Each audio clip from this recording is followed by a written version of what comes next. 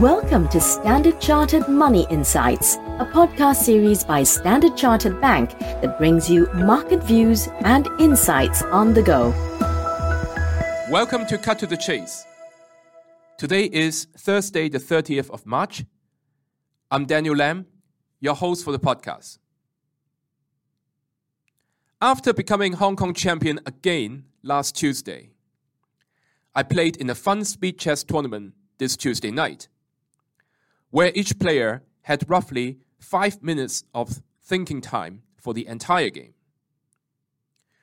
For quote-unquote an air of change, I deliberately played opening lines that I never played in competitions before, and with some luck, I won the tournament. Of course, on the same evening, there was an air of change in the financial markets as well. One of the most prominent Chinese internet companies announced its plans to split into 6 different units that will individually raise funds and explore IPOs. This was met with overwhelming enthusiasm by the markets, with the stock's US ADR listing up 15% on the Tuesday session. Why is this move so important? Well, let us recall the regulatory drive on internet companies from the Chinese government over the past few years, where the central issue had been the monopolistic nature of mega technology companies.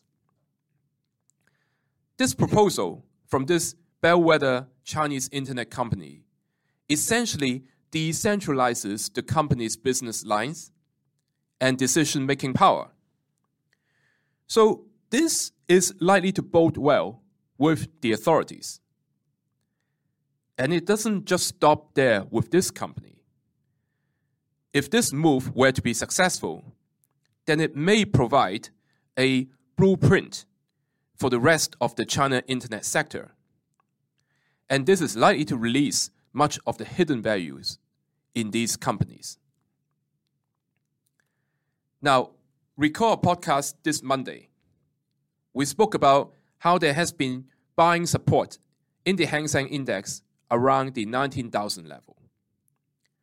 Indeed, technically speaking, that appeared to be the bottom over the near term. On the back of this major development, we believe the Hang Seng Index may be able to test important resistance level at 21,000, which we highlighted on Monday, and possibly retest the highs this year at 22,700. This development also reinforces our overweight on consumer discretionary and communication services sectors, which are both heavy on Chinese internet companies. That is all from me for today. As always, if you enjoy this podcast, please don't forget to rate and like it. Thanks for listening, and we wish you a happy day ahead. Thank you for listening to Standard Chartered Money Insights, a podcast series by Standard Chartered Bank. For more details on the latest market insights, subscribe to Standard Chartered Money Insights.